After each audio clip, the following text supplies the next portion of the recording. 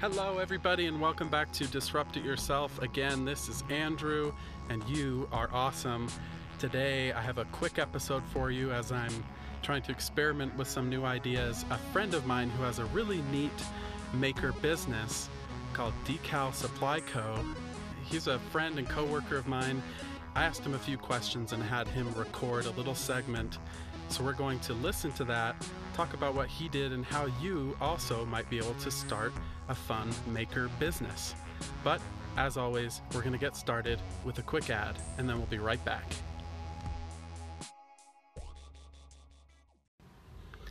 Hey guys, thank you for listening to that quick ad. Now let's go ahead and hear from Chandler at Decal Supply Co. Hey, how's it going, everybody? Andrew asked me to share just a little bit about my decal business and how I got the machine and the company up and going, and also how I learned to create those stickers. So first off, from a young age, I've always been very involved in selling things, and most recently buying low and selling high, and that's actually how I got the business to start. So it all started out with dressers, and I would buy dressers or receive them free off of KSL ads or Facebook or something like that, and I would paint them and then resell them for double to triple the price of what I got the dresser for. And so with that money, I was actually able to, flip, I think it was 2 or 3 dressers, and then I was able to buy the sticker machine. And my whole intent of starting a decal business was not to become a millionaire, not to bring in hundreds of thousands of dollars or even tens of thousands of dollars. My idea in creating this decal business was first to bring content to a variety of people, from people who are my age, 23, to people who were 16, and then also maybe, people in their 50s or 60s or 70s. It didn't really matter. I simply wanted to learn how to create content, whether it was entertaining to the viewers or not. That wasn't for me to judge, but simply to put out content for other people, and hopefully it'll give them entertainment, or it can also teach them something of value.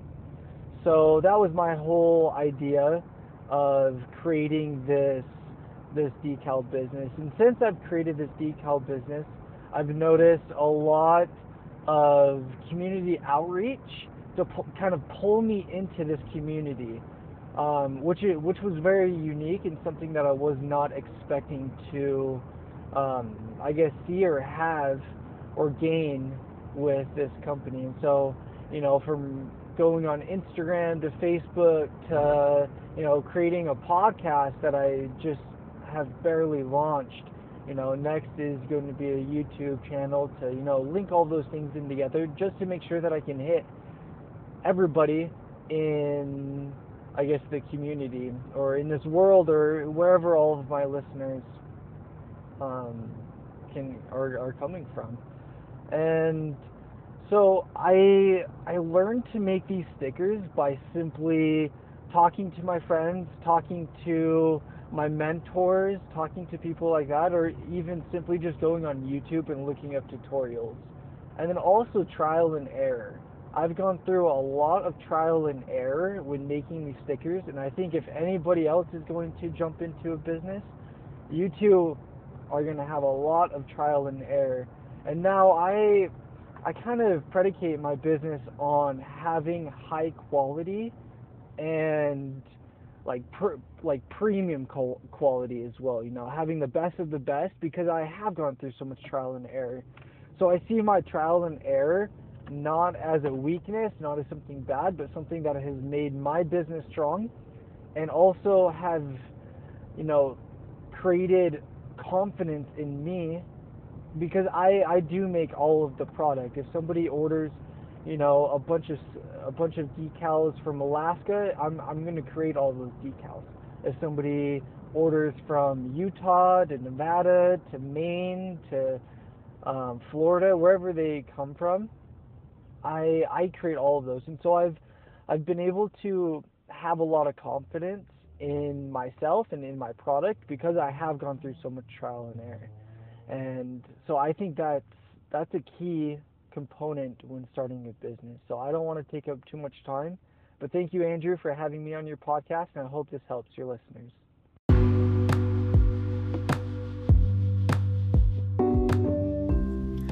Wow, thank you, Chandler. That was amazing.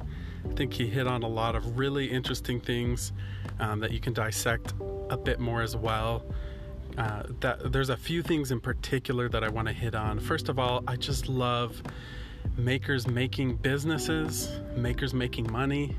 That's a wonderful thing, and we definitely shouldn't be afraid of it, because if I look at the people, the makers out there that I think are really thriving, they're the ones that eventually you kind of hit a point and a threshold where you can do a lot of stuff for fun, but at some point you can't put more time into something until it's lucrative. And there's just kind of a creative process in general with starting a business that is really similar to just learning a new skill. I mean, that's what it is. It's a new skill.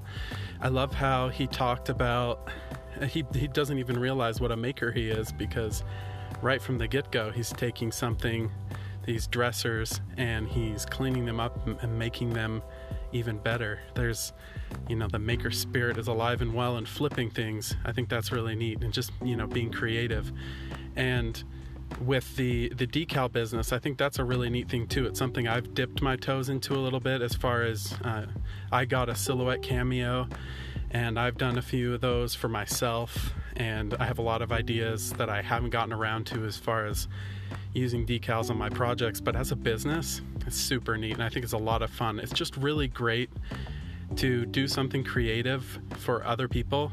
It's such a fun way to learn the ins and outs of running a business when you're providing a product that you're proud of. You're really giving them something beautiful that represents, in that case, their own brand or something that they love as well. And he's doing a really great job. I really encourage anyone who wants to take the time to go to his Instagram. It's Decal Supply Co. And when I post this, I'll be sure to tag him on Instagram as well. And you can find more information about him there and see the decals that he's making. There's something to be learned here in general. There's a lot of us out there. Obviously, one of my focuses is 3D printing. Some of you guys know this, but there have been times over the last 2 years where I've dug really into the service industry for 3D printing for several months at a time. Had a few good clients that gave me a lot of business, and I really connected with what he said about quality. I think there's something about that relationship with producing a good product. When I was trying to make the best quality prints I could for my customers, it definitely puts a burden on your own ability as well, because it's one thing when you're just, in my case, 3D printing things for other people. You can't be as forgiving of your own shortcomings or the shortcomings of your equipment. You have to demand the best from yourself and the best from your equipment, and your output just has to be top notch. So it kind of pushes you to say, hey, you know what, this is for someone that's counting on me to give them something good. And for me, that was a way that I drove a lot of my scrutiny of 3D printers that I tested. I'd put them through the paces of providing service as a business to clients here in Utah where I live. So if I couldn't produce the best quality, first I knew that I needed to hone my skills, so I knew that I wasn't the issue.